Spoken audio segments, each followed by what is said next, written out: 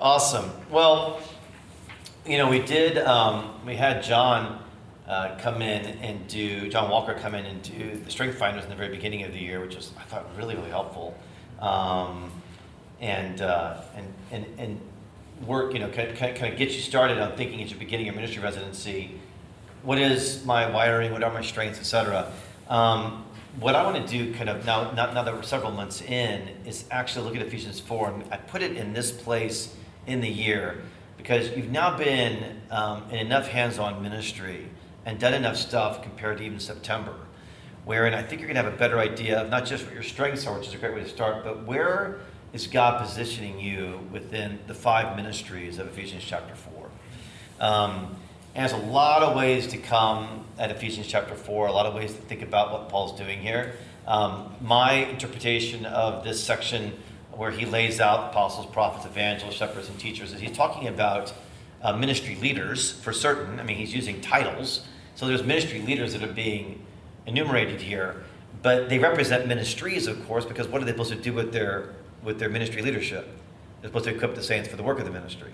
So what we really also get here, I would argue interpretively from the text, is we've got ministry leaders who actually oversee or are helping to develop and strengthen ministries that are essential to the work of the church. So we actually learn about the 5 central ministries of the church by learning about the 5 central ministry leaders of the church. So that's my take on it. Lots of folks work with it different ways. Obviously, you guys won't be surprised. I think all these are active for today. I mean, of course I think that. That's no surprise to you. And very engaged in today. Although I do think that we have to work through, particularly with apostles, sort of what that means. So it really matters how the church has been, if you will, engineered. The design of the church really matters. And I think Paul was actually wanting us to understand, and I think Luke in Acts, where he is giving, of course, a history of the church, but he's also preaching. Luke's a preacher. So in the book of Acts, which you get in the Pauline epistles, which you get in the Petrine epistles, especially some of the Johannine, more Petrine and Pauline, are these designs of the church, how the church is made to work. And that she's an entity that can be understood, she's an entity that can actually be studied, and she's an entity that then can be, if you will, sort of executed or lived out of by a certain design. And I'm not sure there's been enough teaching done for many of us on how she's designed and how she's supposed to work. And she's got a beautiful design. And design really, really matters. I'll tell a brief story. Some of you guys may have heard me tell it before, but it was one of my experiences where actually I've learned, and I've thought about it a lot since I had this experience, how much design matters. We were on a family vacation, and somebody at Res had a cabin on an island in the middle of the Mississippi River, which was kind of cool. And so she said, you guys would be free to use our cabin for a week. This is the way of pastors and pastors' kids. You're like, oh, great. If someone's offering something, you go there. And then you get there and you find out what you're going to do with it, right? So we got there and we realized, oh, wow, like we're on the banks of the Mississippi in Iowa, and the island's over there. We got to get a boat to get there. We had no idea. And we're hikers, we're campers. We are not boating people in the Ruch family. So I was like, okay, well, I guess we'll go down to the marina. So we go down to the marina, like, we got to get, like, how do we get over there? And the guy's like, we can rent this, pontoon boat. I was like, oh, okay, I've been on one several times. I've water skied a lot. I could probably figure this out. So this guy said, I'll take you out for a short tutorial. I was like, good. I don't know what I'm doing. So this guy was the worst teacher probably in the history of the Mississippi River. He was horrible. He was horrible. He was one of those guys that knows how to do everything, but he can't tell you how to do anything. And those people drive me crazy. But like, I don't know how to do things. I'm like, tell me how to do something. Like, give me the steps, I'll do it. He had no idea how to tell me, but he knew what he was doing. So he's driving it around. He's kind of showing me, like, use this, use that, forward, reverse, But he says, here's the one thing you can't forget. I'm like, okay, this is one thing he's telling me I'm not going to forget. He's like, if you run out of fuel on the Mississippi River, you are in serious danger. He's like, you see that thing over there? I was like, yeah, that's like a really large boat. It's called a barge, Stewart. It's not a boat, it's a barge. And when they start moving on the river, they can't stop. And they carry these, tonnage of supplies and tonnage of commerce equipment. So he's like, you have to make sure that you have gas because you have to get out of the way of barges. Because if you're in their way, they will run you over. He's like, and then he said, it's Davy Jones's locker for you. I was like, okay, I don't know a lot about Davy Jones' illusion, but I'm assuming that's like something to do with like drowning, basically. Right? So I'm like, All right. So he said there is a reserve gas tank if you run out, and you have to just, and of course he didn't tell me how to do it, like put this hose over here and put it in the reserve tank, and you'll be fine. So, I mean, we had a hilarious time. I mean, like, this pontoon boat was really old, so I didn't feel so bad. I was banging it on docks, and I couldn't dock it well. I was hitting things. It was pretty fun. We were laughing pretty hard. And we got over to the island, and we got sorted out, and the sun was setting. And I did mention, he also said, don't go out at night. So the sun is setting. I'm thinking, it's summer. It's going to be a long sunset. It's going to be so fun to be out on the water on a sunset. So all the kids were way into it. This is several years ago, so we had all the kids with us. So we're on this sunset Mississippi River, and it was epic. I mean, eagles and like oranges and golds, like infiltrating the whole waterscape. It was beautiful. Until we ran out of gas. Right? It's like, of course we did, right? You know, and I was like, oh no, we ran out of gas. Oh no. So I'm like, no worries, you guys. There's a reserve tank that, you know, Davy Jones told me all about it. So we go in the back, and of course I have no idea what I'm doing. Like, this hose, I guess, like pull it out of this tank, put it in this reserve tank. I'm like, that's not that hard. Put the bench back down. So I go and it starts up, and I'm like, what a relief. I mean, this is going to be a horrible experience if the, you know, boat wouldn't start, and then it stopped. And then it started, and it stopped. And it started, and it stopped. It's like, what is going on? What is wrong with this engine? And Ellison, if you guys know Ellison, he's now 21. I think he was maybe 12. He's like, Dad, like, we can like jump in the water and like pull this boat over to the bank. I'm like, I don't think that's possible. I actually considered it. I'm like, I don't know. I'm like, maybe that's possible. And Ellison's like, Ellison's like loving it. Jillian, who's 10, is starting to hyperventilate. She was very anxious as a kid, and she's getting very nervous. She's like, that's not a good idea, Ellison. That's a horrible idea. What are we going to do? How are we going to get off this boat? Like, this is not a good thing. I'm like, no, this is fine. Look, we're going to figure this out. The bank's, you know, half a mile away, for crying out loud. It's not like we can't. We'll get this done. So we're like, let's start it again. It started, it went about 10 feet, then it stopped again. Man, what do we do? And all of a sudden, literally lightning starts like pounding down on the water, you know, about half a mile away still, with storm clouds coming in. So now the sunset's gone, now it's getting dark, and literally as the lightning hits, then I hear from behind us, wah, wah, and the barge is starting for its evening soiree, you know, and the lights are going, and they see us, and they're like, wah, and they're literally moving toward us, okay? So at this point, Jillian is now hyperventilating. She's like, Catherine was actually very cool under crisis. She was like, Stewart, you have to do something. I'm like, okay, do something. I'm like, okay. Just, you know, it's like, man up. And I'm like, okay. So also, of course, like, Dad, remember our option? Like, no, we can't jump in the water right now. Like, trying to pull the boat. That's not helpful, Ellison. So it is a time of incredible panic. Lightning, barge, moving toward us. We can't move. And so I just keep trying to start it, stop it, start it. And literally every time I would start it, it would go 3 feet. And I just realized this is the only way to do this. And have to start it and stop it, stop it. And we inched our way 3 feet by 3 feet into somebody's dock, which of course, we got into a dock, and I have no idea where we are. There's an island that we're on, but I think we're on the other side of the island, so I don't know where we are. So I then sheepishly have to like go knock on the door of the people who own the dock there, and it's like, I don't know what I'm doing. I'm basically an idiot. We were staying in somebody's cabin. He's like, what? Well, who are they? Where are you staying? I was like, they give him the names, like, they're half a mile across the island. Now it's starting to just, you know, torrential downpour. But we were on land, so we, as a family, ran over there and left the boat there. And I called the Marine the next morning. I said, the boat you gave us doesn't work. I mean, the engine, serious engine trouble. The guy's like, really? I'll come out and look at it. So he comes out, which we have to go over to the other side, you know, to that person's house again, which is, of course, another experience of shame. The guy looks at it, and he's like, the engine's fine. He says to me, has anybody ever told you that you're an idiot? This guy's not very nice. He's not a very nice guy. Davy Jones was not nice. You know, he probably had like a big like anchor, you know, tattoo on his arm, right? I'm like, what do you mean? He's like, okay, this hose that you attached to the reserve tank, you put it over the wooden piece and put the bench down on top of it so that it couldn't flow from the, you know, gas tank to the engine. All you had to do, he said, was go down about 2 inches where there's a hole, you know, designed in the wooden piece so that it goes through that and the bench can go on top of the wood. Now, of course, he hadn't told me that, to be fair to me, right? And I realized, man, like, all I needed to be told was how this thing worked.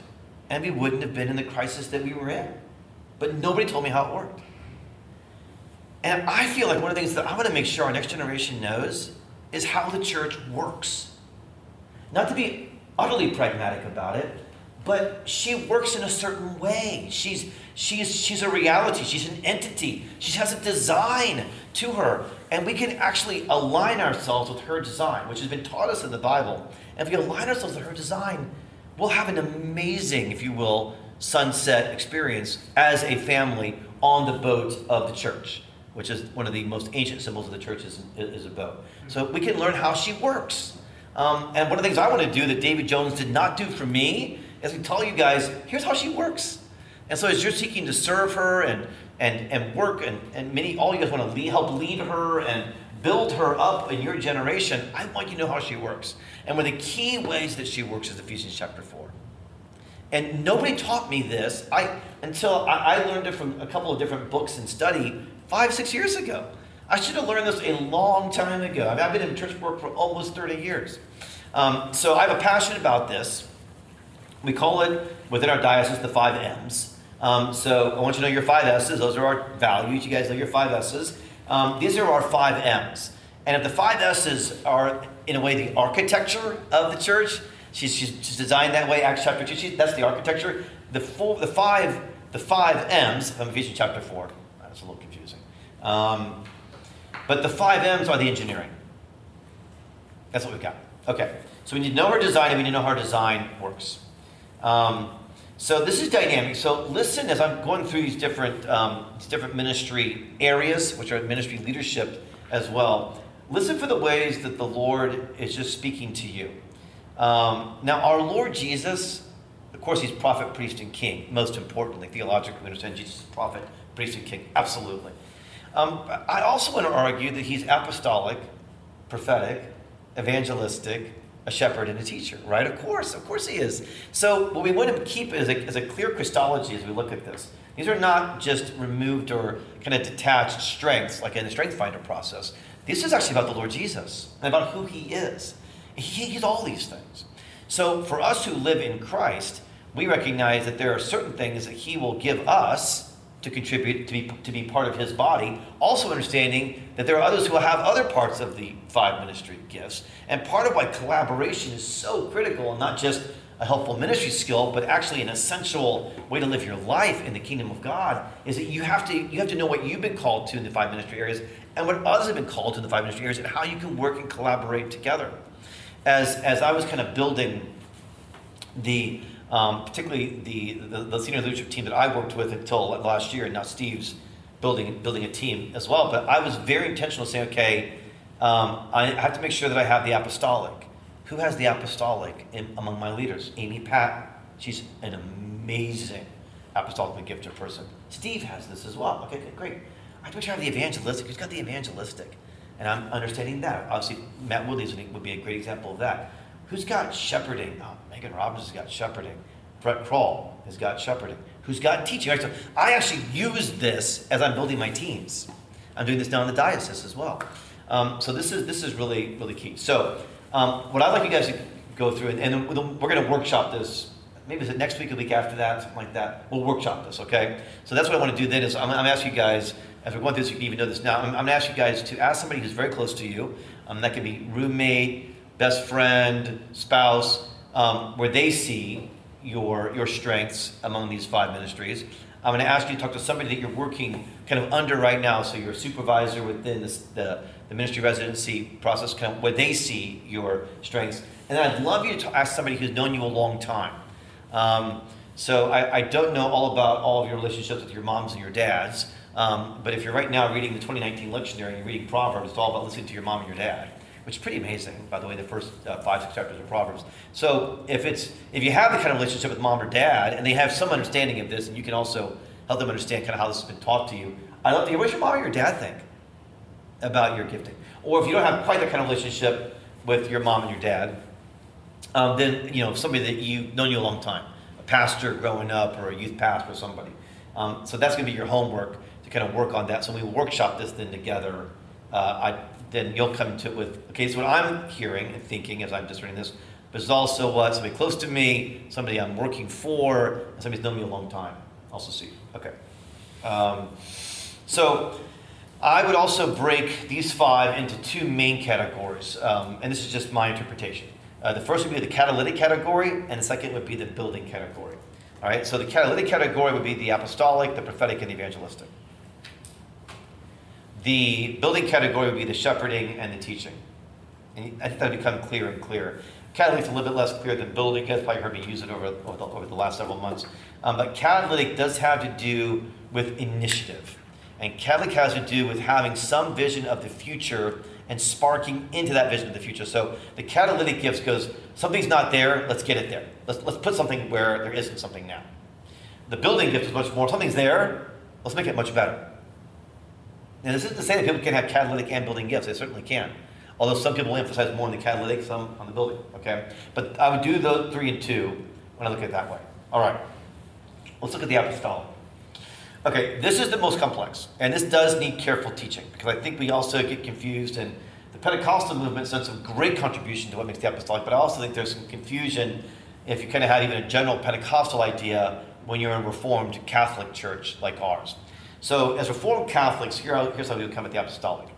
First of all, we understand that there is an unrepeatable apostolic, Ephesians chapter 2, verse 2, which has to do with the fact that the original apostolic band gave us the New Testament scriptures, right? I mean, so in that way, the foundation of the prophets and the apostles, Ephesians chapter 2, that's unrepeatable. We want to be really clear about that.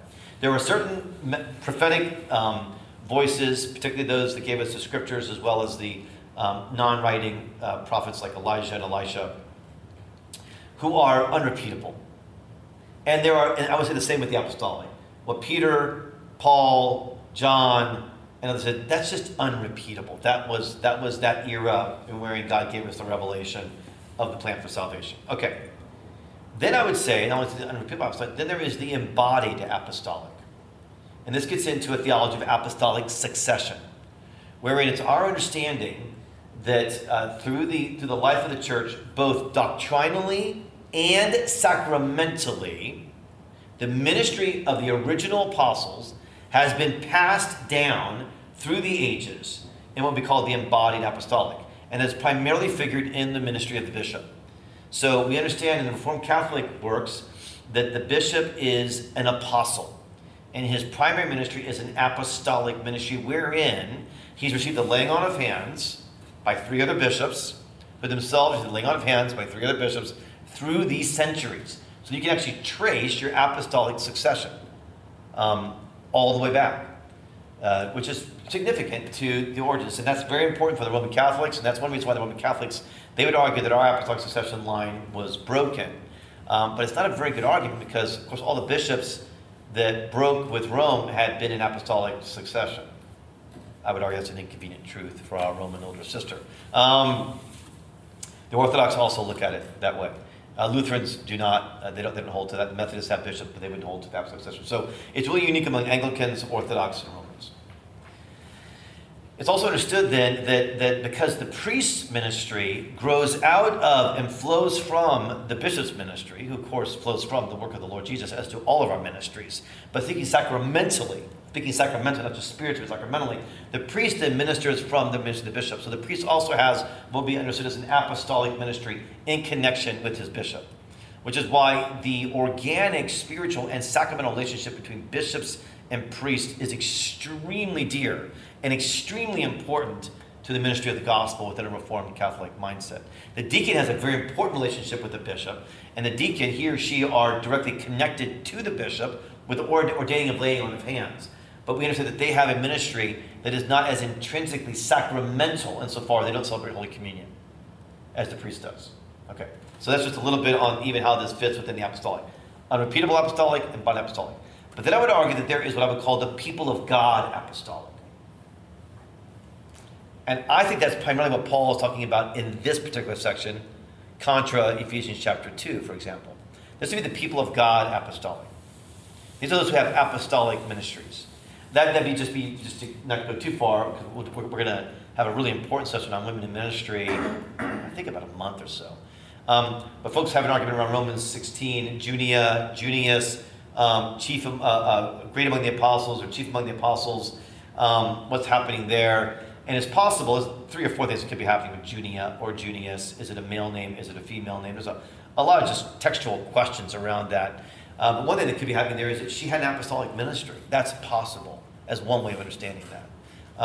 She's among the apostles in the apostolic ministry. One way of understanding it. Okay. Great. So let's look at this together. One thing the apostolic does is the apostolic is kind of the chief catalytic gift. So when the apostolic gift, the apostolic ministry is in action, it starts things. This is one really simple way to think about it. The apostolic ministry starts things. And those who have apostolic ministry can't help but start things. Indeed, part of what an apostolic leader has to kind of work through is how often should I start things? I need to actually self-discipline to not start too many things. Because it's not their thing, it's not their intelligence, it's the Holy Spirit uses their apostolic ministry gift to give them ideas about what could happen here, what could happen there, what could start there, where we could go there. They also catalyze not just ministries, but the apostolic, particularly as it matures in somebody, will catalyze an entire context for ministry. Okay, so it's not just starting, but often the apostolic ministry, particularly as it matures, starts context. Like in other words, how can I start a church? How can I mean, in my case, I was called to basically start a diocese. That was my apostolic ministry gift. And it wasn't like I was in a crisis when I was like, I can't wait to do that. I mean, I have an intuition by the Lord how to do that. And involves a lot of people. So what an apostolic gift says is I can vision, I can feel, I can feel as an apostolic leader myself, like 3 to 5 more dioceses that I just feel. How else do I describe it? They're there. They may not happen in my lifetime. I hope I get to see it. I think they might. But I think that way. And so I'm thinking, okay, how do we get a Wisconsin diocese and of course a Minnesota diocese and an Iowa diocese? I mean, I'm thinking that way a lot because I want to think context, where in all the other ministries, the other 4 ministries are thriving. Not to mention also the apostolic within those ministries are thriving. So that's very apostolic. The apostolic loves to see these ministries flourish, and they're not happy unless all 5 are moving. So that's different than a building gift, which is more focused. The building gifts are very focused, by the way. With the catalyzing gift, it can be a little bit more buckshot versus bullet. But it's also the strength is you're not happy unless you go, oh, we got evangelism. It's thriving. Oh, we got prophetic ministry. It's going. Look at the shepherds having over here. We got excellent teaching. That's the apostolic. And I got other apostolic ministries starting new things. I mean, an apostolic minister that's secure in his or her ministry, they love seeing other apostolic ministries. They love it because you're not the only one starting things. So you're developing ecosystems of interdependent relationships. That's what the apostolic loves to do. Now, you can see this actually in action in a small group. So an apostolic leader will say, okay, I want to develop in my small group like interdependent relationships and people knowing what their gifts are and how they work so that actually I can figure out who could be the next small group leader to start another small group. It's all, all of us talk about multiplying small groups. Well, that's really hard to do unless apostolic leaders are involved, honestly. Because they'll do that. Shepherd leaders they're awesome. They're going to be like, why would you multiply when you can actually more deeply disciple each person in this small group? Knowing their lives, their families, their relationships, extremely important. One is not more important than the other. Apostles are first. Is that 1 Corinthians 12 or Romans 12? Apostles are first, listed by the Apostle Paul, because they have to go first. Because, I needed to get out in front and actually catalyze a diocese. It doesn't make that I'm more important. It just means, in terms of sequence, apostles are often first. Does that make sense? Okay. So, also, the apostolic is a pioneering gift. So, you're often doing something that hasn't been done before. So, and that's why the apostolic can be confusing for people. It's like, what are you doing right now? What are you even thinking? Well, you're pioneering something that hasn't been done before. You're getting out in front. All right. The prophetic. The prophetic is a catalyzing gift as well. And the main way that I describe the prophetic, and we did some of this, you guys, when we did our work together on prophetic ministry, is that the prophetic catalyzes God's word now. The prophetic does not make up God's word, of course. It catalyzes God's word now. So what happens, with the prophetic is that there'll be a ministry of God's word, but if you're receiving prophetic ministry, you'll find all of a sudden it's like, well, what just happened in the room? Everything just changed. It just got more vivid. It just got more intense. My heart just accelerated a little bit. Like, I'm kind of like, whoa, and I'm a little disoriented. my wife, Catherine, that's probably her lead ministry area is the prophetic. So if you've heard Catherine teach, sometimes she'll teach, you'll be like, whoa, what just happened? Like this happens to me when I hear it. She's like, wow, like that's super focused. Like I've never thought about culture that way. I never thought about that way. That's the prophetic. There's like a now to it. There's like a vividness to it. There's a grip to that. So we see this. So there's like the spoken prophetic ministry, which is where it's preaching, can have a strong prophetic element. You'll also see it in words of knowledge, words of wisdom, things that we looked at together where the prophetic brings God's ministry right now. As we also looked at, vision is also prophetic. So vision also has a strong prophetic element. So a visionary leader actually is exercising the prophetic ministry leadership gift. Insofar as we're saying, this is my sense of how God's word should be applied now in our organizational situation. That's a prophetic ministry. That's part of prophesying. So vision actually fits in terms of like vision ministry, vision casting. That fits under the prophetic ministry of the 5 M's. Musical ministry, very prophetic. Artistic ministry, very prophetic. So artists often feel like, I don't know what my place is. Like, what's my place in the church? I'm going, it's in the prophetic. It could also be in the teaching and in the shepherding. And in evangelism, for that matter, too.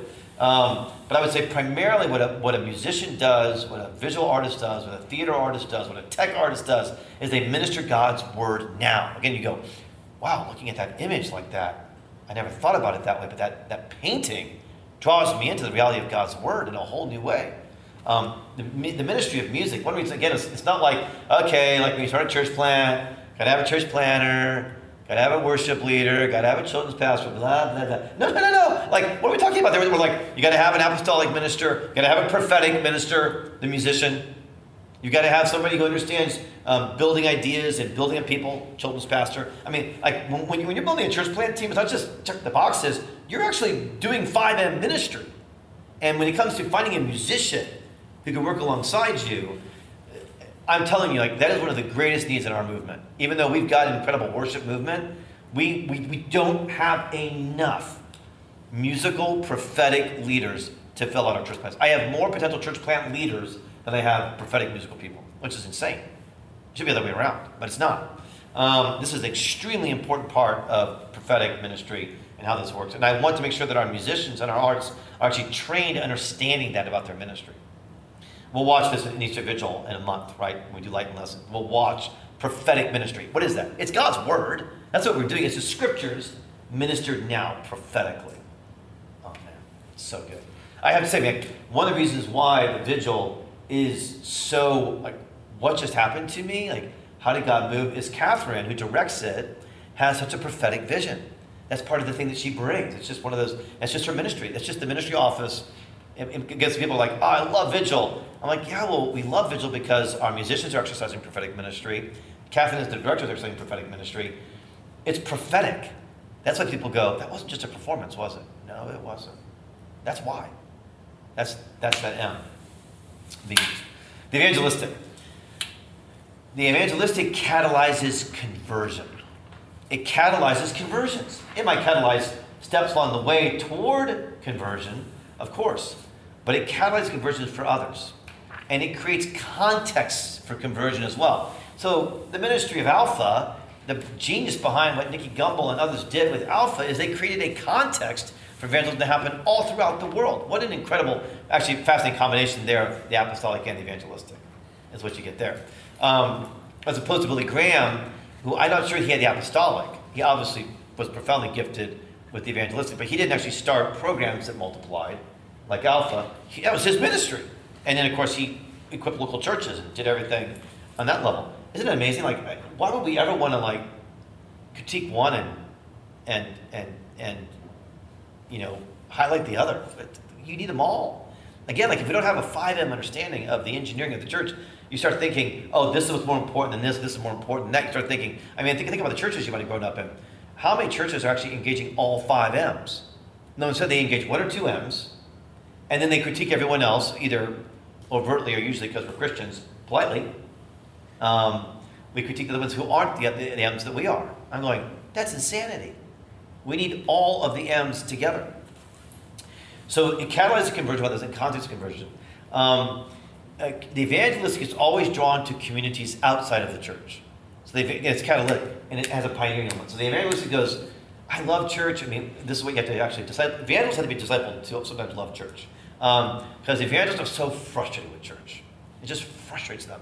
Because they have a heart bond to people outside of church, and they're going, I love my church, but these people, they don't get this, they won't understand this, they don't get this barrier. So evangelists are pioneers in a different way than the apostolic, but are still really important pioneers, and they'll always be drawn to communities far from God. Always. Always. Also, the evangelistic is a bridge-building gift. Because the evangelist is bridge-building between cultural realities, cultural icons, cultural linguistics. Evangelists will be often on social media much more. And in part, many of them have to be or need to be, which is a swamp, and one must be very careful as they get into that. But that's the work of the evangelists. They always have to be careful. Whether it was social media or whether it was something else in previous generations, they're in the world. They have to be in the world. They've been sent into the world. And so they're bridge building between cultural icons, right? The grounded evangelist understands between cultural icons and the kingdom of God. They're bridging. They're walking back and forth all the time. Now again, if an evangelist is on their own, it's a high danger spot. And they often get themselves into theological trouble. It just happens over and over and over again. Honestly, I mean, so many things to say about Bill Hybels, and I certainly don't want to lambaste him. I learned a ton from Bill Hybels. But how dangerous to have such an evangelistic gift as Bill Hybels did. What an evangelist and apostolic, by the way. He created context, and he built reach people far from God. It was just amazing. But he was on his own. He was on his own. Again, evangelists have to have prophets. They have to have apostles. They have to have teachers. They have to have shepherds, as do all of us. That is essential to the engineering design. Okay, shepherds. Shepherds. Shepherds are amazing. I think shepherds are some of there's less rarity to shepherds because we need so many shepherds. You actually don't have to have a ton of apostles. You really don't. They're starting stuff, creating ecosystems, right? But who's going to fill out those ecosystems? Who's going to actually build people up? Shepherds. Shepherds are builders. They're expert builders. They're craftsmen. They're craftswomen. That's what a shepherd does. They build communities. I mean, so an apostle might catalyze an ecosystem, but a shepherd comes in and builds a community. Shepherds love the work of baptism, confirmation.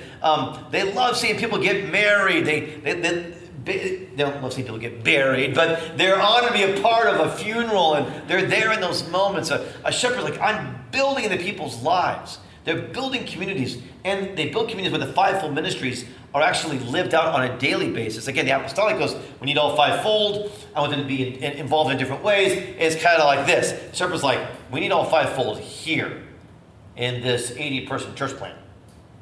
And I'm going to foster that from the very beginning. I'm going to build that. I'm going to find them. I'm going to affirm them. I'm going to train and disciple them in their 5 ministry areas and make sure that they work together. That's going to be the hard part. It's very, very hard, by the way. One of the hardest things I do. Trying to get all these people to work together. I'll get into that. It's pain. It's very challenging. The devil it's a devil's playground to divide these folks, by the way, from each other. But the shepherd's like, no, I'm going to do this. I'm going to do this. The shepherd loves discovering other people's ministries. So what he or she will do is just get in and go, okay, not just like, what's their 5M giftings, but then what can it be applied within a local church? How can this work within a local church? And the shepherd has a lot of coach in them. So again, like a coach comes into a team, right? It's day in and day out with that coach. It's over, particularly if it's a sport like baseball, say for example. It's a long season, 6 months in the major leagues, where that skipper, that manager, that coach is involved long term. That's how a shepherd thinks. So the shepherd's like, oh yeah, I love going to practice every day. I love it. I love it. I love being part of meetings. Not good meetings. You guys are very fortunate, by the way, to be in a church that has good meetings. Trust me, it's not every place.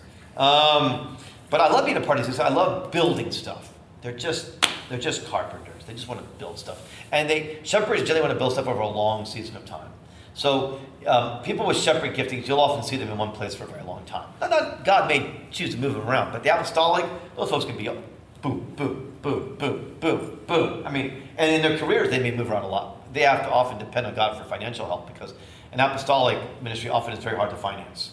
It makes a whole lot more, and evangelist ministry can also be hard to finance. Financing a shepherding ministry makes a lot of sense because you're a shepherd, you build into your people do what the Bible says, and give them money to build up the church and to not muzzle their ox, and take care of their pastors. So it's actually an economic model that works in that way, and it needs to because it's a long season of time. Shepherds often work for a long season. I mean, I got to pastor res for 21 years, and I loved it. I mean, because I have a strong shepherding gift, so I loved it. I loved doing that. That's often how shepherds will work. Okay, teachers. Let's talk about teachers. Teachers are also builders, but what they build, while a shepherd builds community, a teacher builds ideas. That's what a teacher builds. They're idea builders. They're series builders. Watch Matt Woodley get his hands on a series. It's he can't help but think about it. He thinks about them all the time. Like, what series could we do? Father Brett thinks this way too. What do we need to teach into? They build those things out. They build a sermon outline. They build a teaching manuscript. They build out series. They build ideas. They build lectures. They build ideas, but they build ideas within the gospel that change lives. They're enthralled by the ideas that change people's lives. These are ideas that spring first from God's word in the church, but a teacher is insatiably curious. They can drive you crazy, teachers. It's like they're interested in almost everything, and yet they're glad to they're scavengers as well, though. There isn't everything, but there is some things that will help them build another idea. So if you're close to a teacher or around a teacher, it's like their input's one of the gifts you often see in a teacher. They're like, I want this, I want that, I want this, I'm going to scavenge that. Oh, I can use that quote. That might be helpful. They're just insatiably curious because they know it'll help them build more ideas. Obviously, the work of teaching is critical to build the foundation of the church. What is the foundation of the church according to the Apostle Paul? Prophets and apostles, who in that case were actually operating within teaching office, interestingly enough. So it's the teaching office that gives a foundation. A strong foundation church, you will almost always find somebody within that strong foundation church operating in a strong teaching gift. You'll almost always find that. A stable church will often have a strong teaching leader or a strong teaching gift that's putting that into place. There's a lot of stability that comes with that. Okay, so I want to do some stuff with unity now and getting these folks to work together. But let me stop. Let's take a moment and just do a little discussion around this. So we will get into, I also kind of have like the shadow side of these 5 gifts and how it can lead, how it can not always work out well. We'll get into that. But first, just the basic concepts.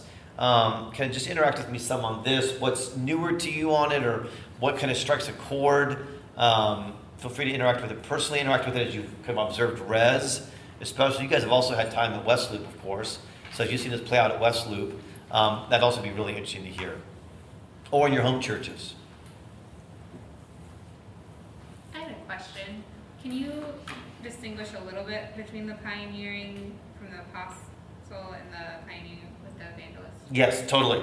So the apostle's going to pioneer toward building an ecosystem that will include the evangelistic, but will include all 5.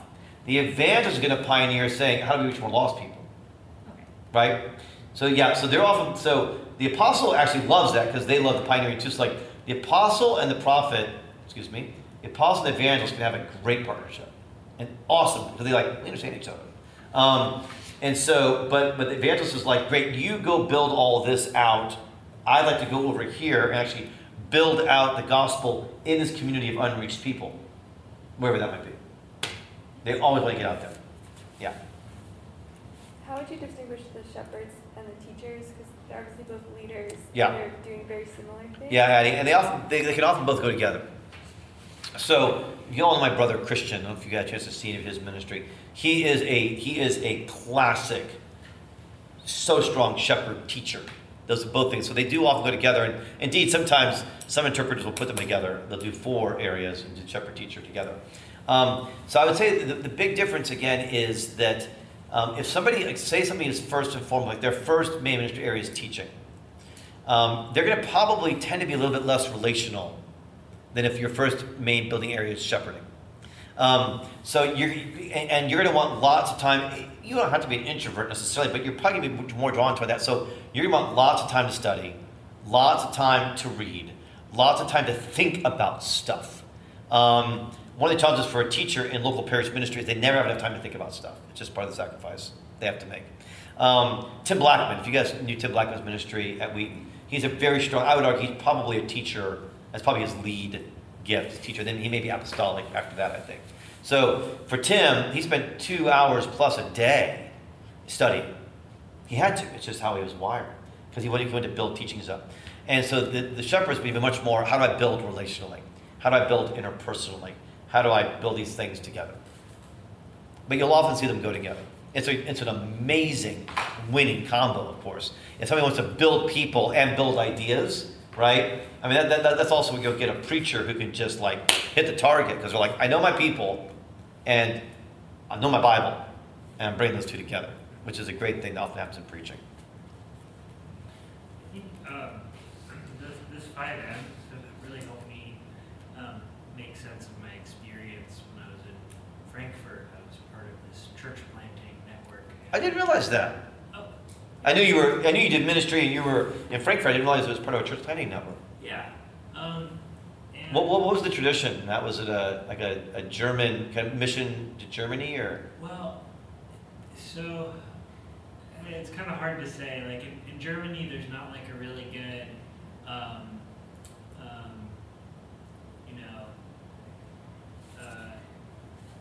word, sacrament, spirit combo. Totally. So there's usually like 1 or 2 combo. Yes, This totally. one was- You know the Reformed Episcopal Church is trying to bring that, by the way. Oh yeah. We should talk about that. Oh yeah, I'd like to talk about Yeah. that. Anyway. But in any case, this this church planting kind of network in Frankfurt, I was part of it after I graduated from Wheaton, and it was an apostolic vision run by an evangelist, I think. Wow. Which sounded really cool, but I don't think he quite had the like apostolic mentality. So there was, his vision was, I want to create I want to plant churches throughout Frankfurt that are multicultural. Mm-hmm. But I was a part of this multicultural church, the first one that had been planted. And it was extremely divisive over just cultural differences that were coming up, that were unexpected, and people didn't really they didn't see it as a cultural difference. They saw it as like personal affront. Or something like that. Wow. And like it was mainly Iranians and Germans, which I can't think of two like more diametric. Any Afghans, by the way? Because there's so many Afghans that have been There were, refugees yeah, in there were, Germany as well. Yeah. Ghanaians. Yeah. There, but in any case, Wow. it was like, wow, okay, we need training. We need like some classes together where we have small groups and we talk about cultural differences, and we need to do something to help us all understand what we're actually a part of, because it was this really beautiful like arm in arm brotherhood, Beautiful kind vision. of vision, but the like nuts and bolts of how to do that were you needed a ecosystem. You needed somebody who had a plan for like how that was going to go. So he wanted like 5 churches planted in a year. Of course he did. And so it's kind of like, you know, very evangelistic. Let's go out. Come on, let's go. No one else is doing this. Let's do this. And it was really beautiful that the staff, they let me join in because I was this resident there. I was like actually the interim children's pastor, which I did not know I would be until I was there. Everything was falling apart, and the children's pastor was like, "I'm going on vacation. You can take my spot. I'm out." Welcome to the mission Still field. teaching all these German kids in my broken German. But in any case, yeah, it was this, the staff was all exhausted because they're stretched too thin by an evangelist who he himself could do like multiple things. But the 5M ministry is helping me to see the value of people having the right roles, the role that really fits them. Like he was perfect, but he needed somebody above him even who could really just like create some stability, slow him down a bit. Okay, let's work on like Totally. successfully doing one Yes. and then trying to replicate. Yes, yeah, exactly. Okay, so that's fascinating, Matt. So I don't know this gentleman, of course, so I'll just use him as a... So he actually may not have had the apostolic, or he may have had it and it was very undeveloped. Yeah. He clearly had the evangelistic. Yeah. And so, because a developed apostolic, like you're saying, is going to go, we need all these things. Like you're saying so well. It's like, and we're going to do cross-cultural work with Iranians and Germans. I mean, this is like a year of teaching, right? You do like a ton of teaching. Father Trevor is really gifted in both the apostolic and the shepherding. So what he's done is he's building a multi-ethnic family at City of Light. He's cast the vision from the very beginning. They've had bilingual worship, but he's taught and taught and taught and taught on this. Did a whole Ephesians series. It was just excellent. You guys got to hear at the retreat. He did one of the sermons from that was just outstanding. I thought that was a great sermon, just from a sermon construction perspective as well, by the way. So anyway, that's a great example where could have been an undeveloped apostolic, probably was more an evangelistic, and what he needed was an apostolic leader, like a bishop, who'd be like, man, you just go, like, let's do this, but here's how we're going to do other things too. Yeah. And the apostolic, this could have been, the apostolic and the evangelistic always wants to move quickly. We're always frustrated at pace. I'm so frustrated by pace. I'm so frustrated that in 7 years we've only planted 20 churches. That drives me nuts. I was just talking to my sister-in-law, who's our church planting canon. I was like, Molly, what's going so slow? She's like, yesterday, she's like, slow and steady, sir. We'll get multiplication eventually. But that is how people are wired. So that makes sense. What a great vision. I mean, like, that's inspiring to hear about these 5 churches. That's a great inspiration, but without it, division comes in. There's a lot of issues of division in churches are because the 5 M's are not all operating. Yeah.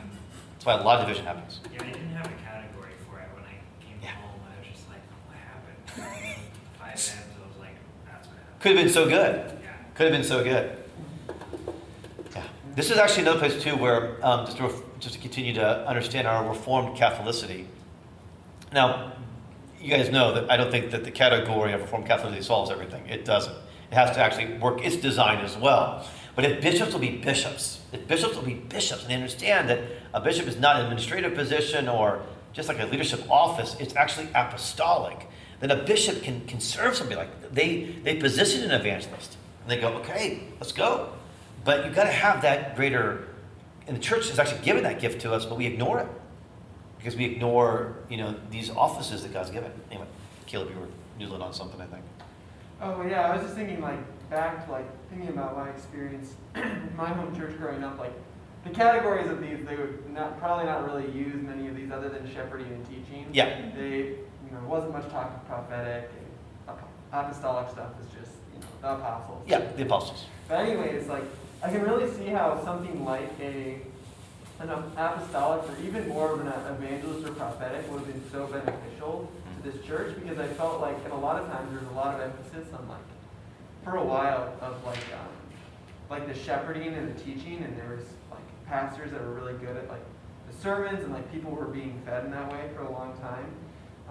But then they felt but there was no vision or call for the church. There was no one to step up and kind of make that this is who we are, this is our purpose, this is what we need to do, and encouraging others into this gift. And so and because of that, then there was no one encouraging evangelists in that sense either too, to step out and do those types of things. And so it was really interesting, and I'm not connected too much to my home church I grew up in anymore, but there is this element of they went to this outside Christian company for vision. Yeah. And I was just kind of when I heard that they did that, I was like, that just seems so strange to me, because these people don't know this community or this church.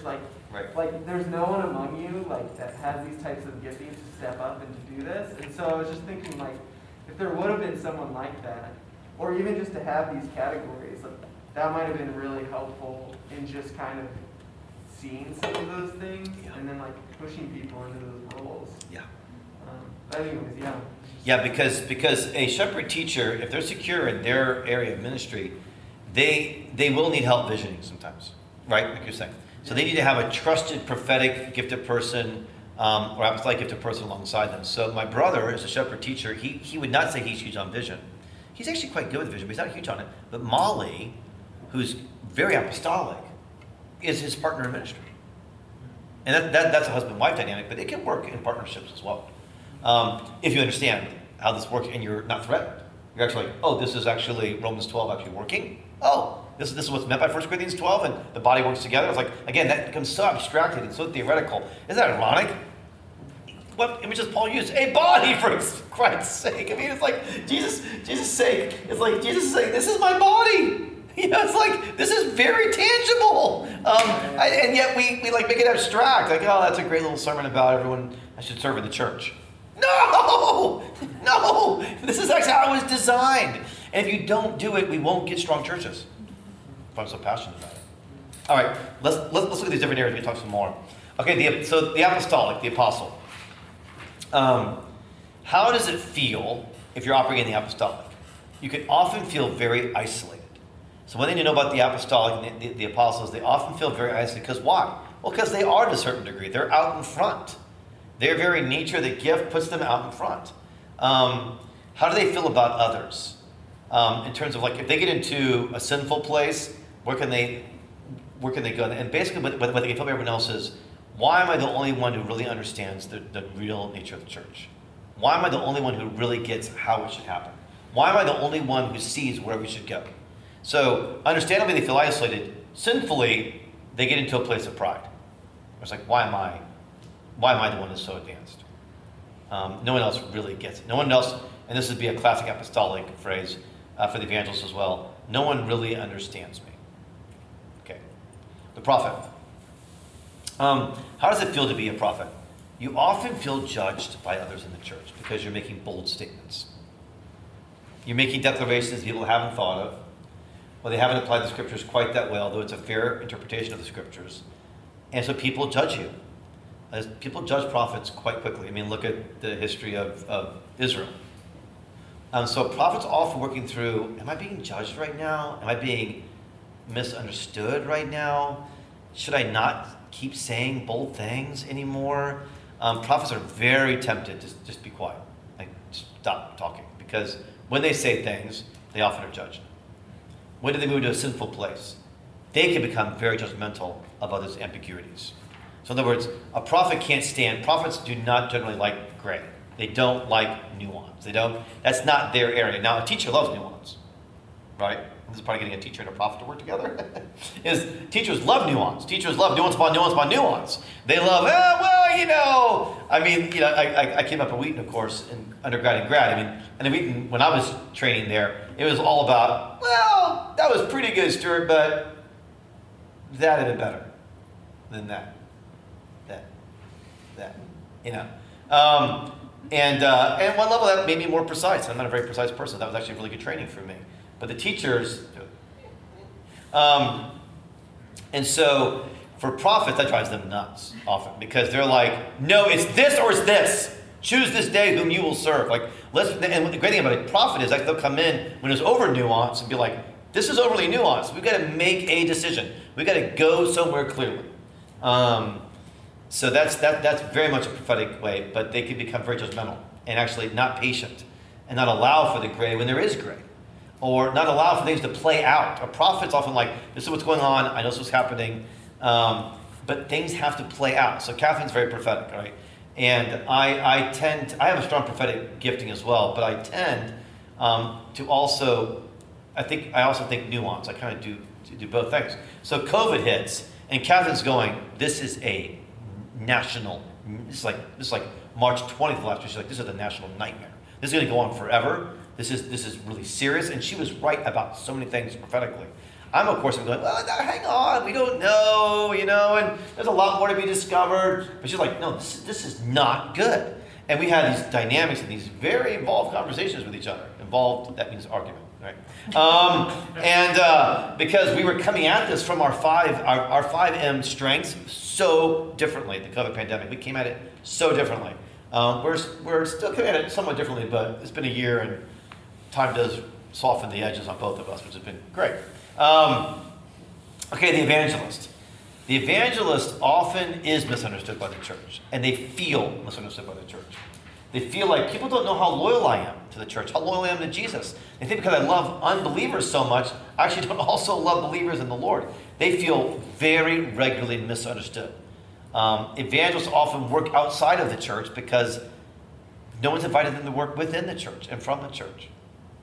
That said, when evangelists can get into a sinful place, they can actually themselves become judgmental of the church's necessary building of community, necessary life together, necessary solidarity and community.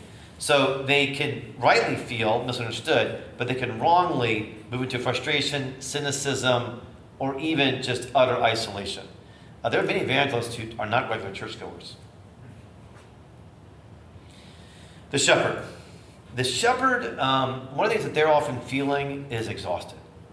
Shepherds often feel really tired because it's everyday work of everyday things. It's like being a mom. It's like you're involved all the time with being a dad, with all the details of life. When you're going to buy the soccer cleats, when you're going to pay the registration fee, when you're going to pick up somebody from school. That's what shepherds are doing within their church ministry. Like they're just like, now I need to take care of this, now I need to take care of that, now I need to run that meeting, now I need to stop by that hospital, now I need to write that sermon, now I need to get ready for that vestry meeting, now I need to prepare that budget. It's exhausting. In your building, building takes a lot of strength. You're constantly building. So shepherds often feel exhausted by everyday things. What can shepherds become sort of sinful about? They can become very self-righteous about small things. Like, no one else knows that I do this. I'm very self-righteous about the fact that I do this. They can become sort of in their own prideful way about the small things that nobody else sees, which is actually part of their work. But they can become very self-righteous about that. So they become kind of like, oh, apostles, all they do is big stuff. Evangelists, all they care about other people. But I am the one that cares about the small things. The teacher. Teachers can often feel overwhelmed by others' ignorance. And overwhelmed by others' lack of curiosity. Teachers often feel overwhelmed, by the way. If the shepherd's often exhausted, the teacher's often overwhelmed. It's just like, there's so much I could do, there's so much I should write, there's so much I should prepare. And also, there's so many people who don't know anything. How can they not know anything? And so ignorance and lack of curiosity overwhelms. You often feel that. Teachers can, though, become very proud in a sinful way of their own understanding. Teachers often have some element, of some kind of intellectual gifting, and they become very proud of that. Like, I actually do know a lot about this area or that area. I mean, most teachers are like, I don't know enough about everything. But they can become very proud about what they do know and sort of hold that over others. It can become a place of power. Because often they feel powerless. They're overwhelmed by ignorance and lack of curiosity. So in their sin, they can try to have a place of power or security, which is, I know this. I've got this. I understand this. And by the way, out of that then, they can talk and talk and talk and talk and talk and talk. Teachers just don't stop talking. I mean, they may be like not in front of a big group, they're more introverted, but and they want to tell you about what they've learned. Now, by the way, that's also really interesting. Like, if you're smart, you learn from these people, but they will go on and on and on about what they know. They just can't help themselves. They just talk. As somebody who's also a teacher, I do that.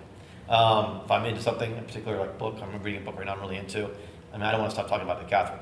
And, she does the same thing to me, so we just like talk, and that's what we do as people that are involved in teaching. What's that? Carl Trueman's Rise of the Modern Self. It is fascinating. I'm only 70 pages in, but I've basically underlined every sentence. It's like, I gotta stop underlining. He's really a good writer too. And it's fun to read such a skilled intellectual historian thinking about our culture. You guys reading? I was actually just talking to McKenna because I have it at home and I haven't started it yet. Yeah. It was just given to us. And I'd heard about it. I knew Rod Dreher had written The Ford. And while I don't always agree with Rod about everything, I find him utterly interesting. I mean, he's a teacher. So yeah, it's good. It's a good book.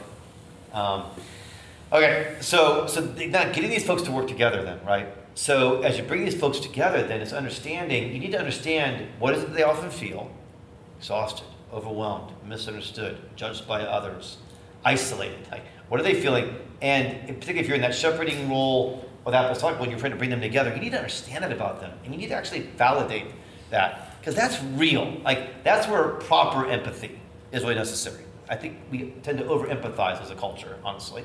But that's a place where proper empathy is necessary. It's like, that would be really hard. Like, that really matters. And just even the validation for an evangelist to feel validated, that, you know, that you often feel misunderstood and like not a part of what we're doing and actually need you, is huge. But it's also important as we're bringing these people together, and as we come together in these different gifts, that we understand our sinful ways. And we understand this is probably where I'll be most often repenting to you in our community life together, is I'm going to have to repent of moving out too fast in front and getting ahead of the Lord as an apostle. I'm going to have to repent of being too judgmental of others' necessary ambiguities, whatever it might be. And that's going to take, I mean, I said it's great, it sounds great when I'm saying it. It's really, really hard to do. Because you are locked into this ministry gifting. It is what animates you, what God's given you. And it is hard to step away from it and go, that is what I'm doing right now. I'm actually doing that. So bringing these kind of leaders together is going to take, it takes a lot of work. That's why I think most churches don't do it. It's just very hard. And I think most pastors especially haven't been trained that as a shepherd, this is when your key actually works. And as an apostle, this is when your key works, is ecosystem or community. You're bringing all these folks together, and then you're validating them, understanding them, doing your best without being controlling to help articulate what it is. It's a big job. It's really important. So let's interact with that as well as other thoughts, but kind of like, how have you seen this work together? And you know, you're probably already kind of saying, okay, I think I can identify some of where I may be coming from. How did that even begin to touch with where you may be coming from and how God's gifting you all? And again, this can develop. You guys are all in your 20s. This will develop. So I would not have said that I was strongly apostolic in my 20s. I didn't know that about myself yet. I hadn't been put in ministry experiences yet where I knew that. I knew that I had some prophetic gifting, and I knew that I was a shepherd. I knew that. So this also develops in time. And not only does it develop in terms of learning what other ministry areas you might be a part of, but you also develop your ministry area. And it gets stronger and more mature over time as well, which is actually really encouraging. And you're able to maybe sin less in your ministry area and share more.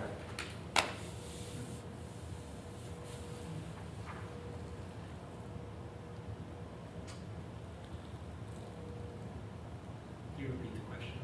Yeah, it's just I think just interacting, kind of like where does this make sense? Like where maybe you yourself have felt this as you're understanding your ministry area, and we'll do more with this when we workshop it. But where have you felt this? Where have you seen maybe Matthew examples, divisions come out of this? That was your example as well. Or just now kind of taking it from the categories to how the categories work together.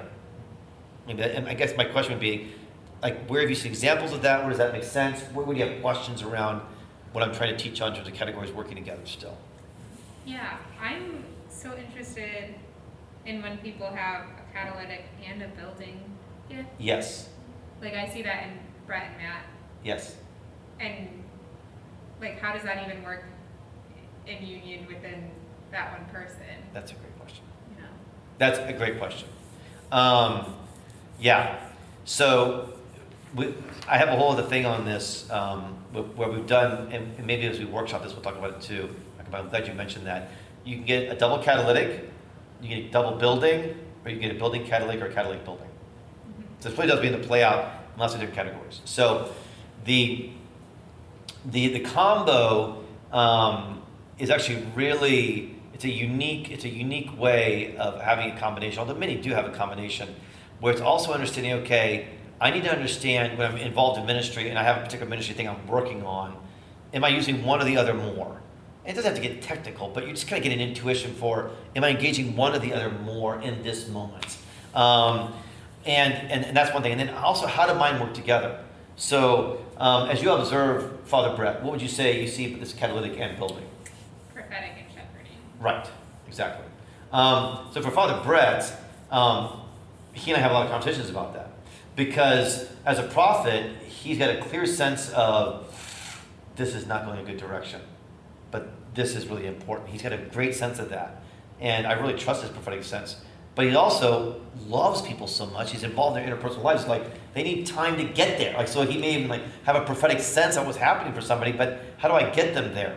So that's an incredible gift combination too, right? It's like you can both help somebody in their life in the Lord. But do you bring it up as caution? Do you bring it up as encouragement? That is a constant dynamic for a prophetic shepherd person. And you're right, Brett does carry both. That's insightful. And so it's really learning how those both work together. And part of your maturation process as a minister of the gospel is bringing those two together in greater and greater integration and understanding it. Yeah. The double catalytic is very tricky. So like Matt's supervisor, he might have been double catalytic. He might have been apostolic evangelist. Very, very tricky, by the way. I mean, God does it, so it's good. But if you're double catalytic, you're going to have a very hard time. You're probably going to need to be in a missionary status of some kind because earning a living is going to be very tricky.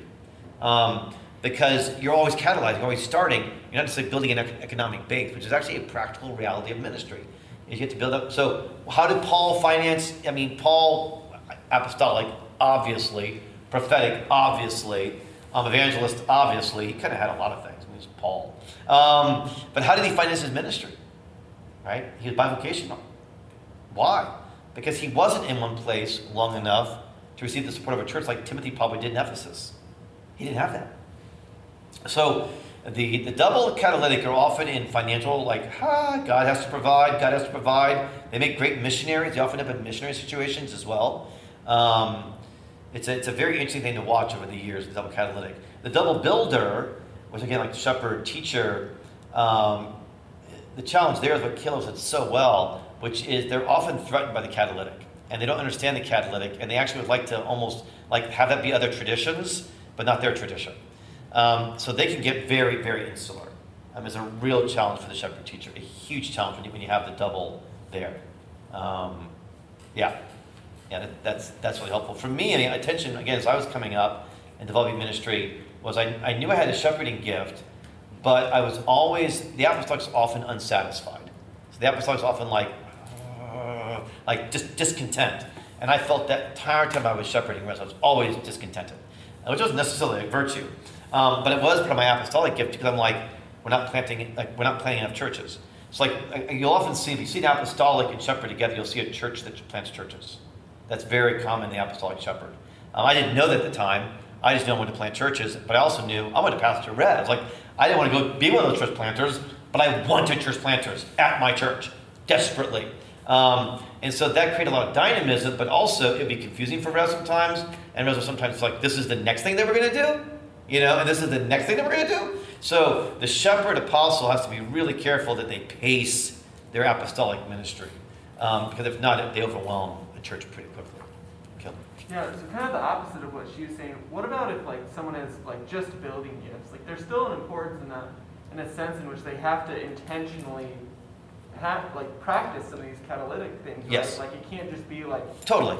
Yeah, I'm just thinking like a church plant. Like let's Yes. say like the people leading the church plant are primarily builders. Like they're obviously going to be pushed to be like, all right, well you have to be some more evangelistic or like prophetic, maybe even a little apostolic. Like Yeah, absolutely. What does that, I guess, look like in some ways? That sounds like incredibly difficult because it feels like you're going against some ways, like what you're naturally wired to do, right? So it's just kind of like, oh man, like Totally. this is really uncomfortable. So, Totally. Yeah. Totally. Yes. Great way to apply it to the church planting. So in part, that is in part the job of your spiritual moms and dads. That if we do our job well, we're going to understand as you're going through the process of a ministry, for example, what are your areas of ministry and how are you gifted? And helping you understand that and what you're going to need like on a church plant team, for example. That said, I think that almost anyone within these ministry gifts can plant a church or even lead a church plant. I'm pretty sure I think that way. I want my sister-in-law to challenge it, which she'd be very glad to do. I'd love to hear what Molly thinks. Molly's really come to the place where she now knows more about church planting.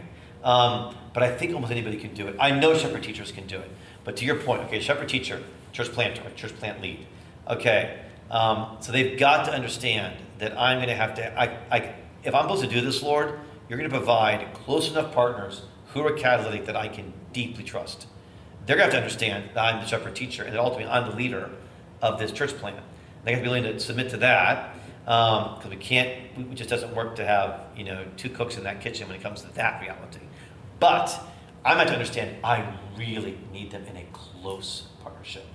And they're going to speak into my life. They're going to help me vision cast, etc.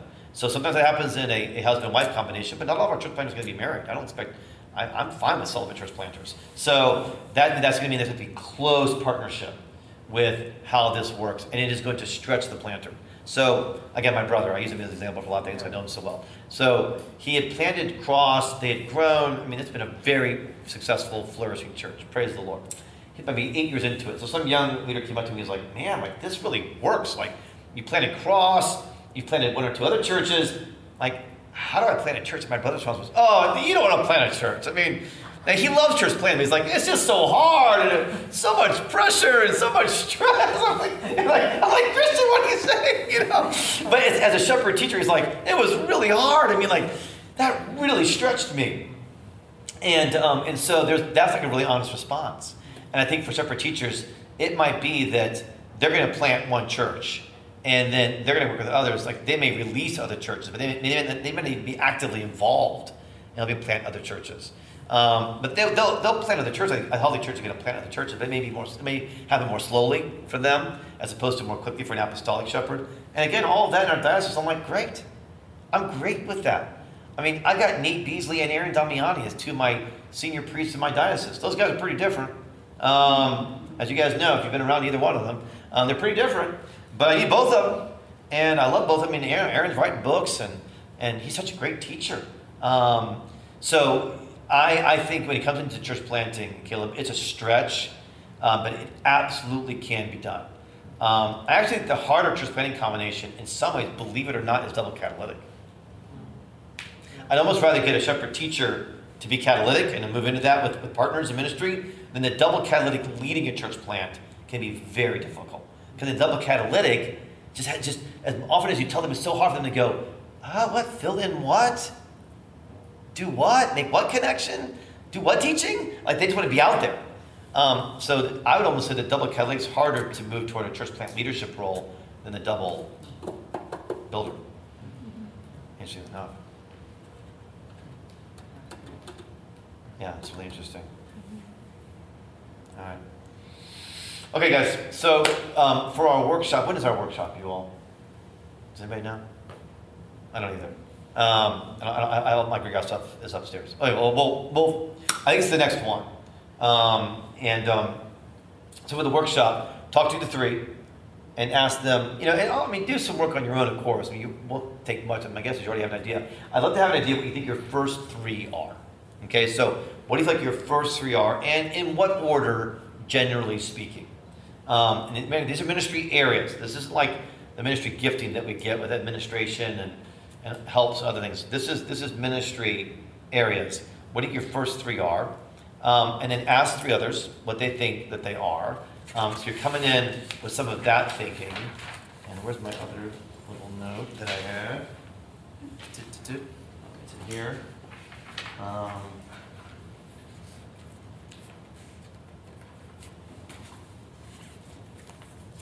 Great. Okay, so what are your first 3? What do 3 people say about the giftings they see in you? Another question is, and I'll have Brendan send these out to you guys. What does God give me to do now in my ministry? So in other words, I may be gifted in these ways, but here's what I'm doing now in my ministry residency. And so what does God give you to do now, and how does that interact with your first 3? So where is that exciting? Where is that frustrating? So Madeline, who's highly apostolic in her ministry residency, was doing a lot of shepherding stuff. It was kind of frustrating for her. I said to her, well, you're 22 years old. Put your time. I wasn't a very nice dad, but, I'm like, it's part of it. She's like, I get it. But, but I was like, but it's also what you're learning is this is what you love, what you don't love, this is what you're struggling, what you're not struggling. I'd love to hear that from you guys. Like, what do you do now in ministry? What are your struggles? So as you're involved in ministry, vis-a-vis your first 3, what are your struggles? This is overall, what are your struggles? Just as I'm doing ministry and I'm getting into this, I'm learning, I think I'm kind of gifted this way and this way, but I don't do that. I'm struggling with that. And then finally pick a weaker M for you. So what would be maybe your 4th or your 5th M? And just think about that M and the importance of how you would interact with that M in terms of building unity. So in other words, if my weakest one is evangelism, okay, well, I understand more about evangelism now. They often feel misunderstood. They're often out there on their own. How would I, with my top 2 or 3, interact with an evangelist? And do a little thinking about that in terms of building unity. Okay? So I'll get these out to you guys. that's what we'll workshop, and I want to just go around and spend time doing that together. Thank Awesome. you. Oh, thanks you guys. Thank you. I love the 5 M's. It's so fun to think about. It's just, they're so interesting. Do you think it's possible that you experience one more in your head and another in your heart? Never thought about that, Addie. Of course it could be possible. Absolutely. Which again could be more a part 2 of being in the season of life that you guys are in. Where you're still learning it, figuring it out. Or like, what is it that I have a passion for? And what is it that I think I might be good at? So I would just journal both those out. This is the time to actually articulate stuff like that. That's a great question.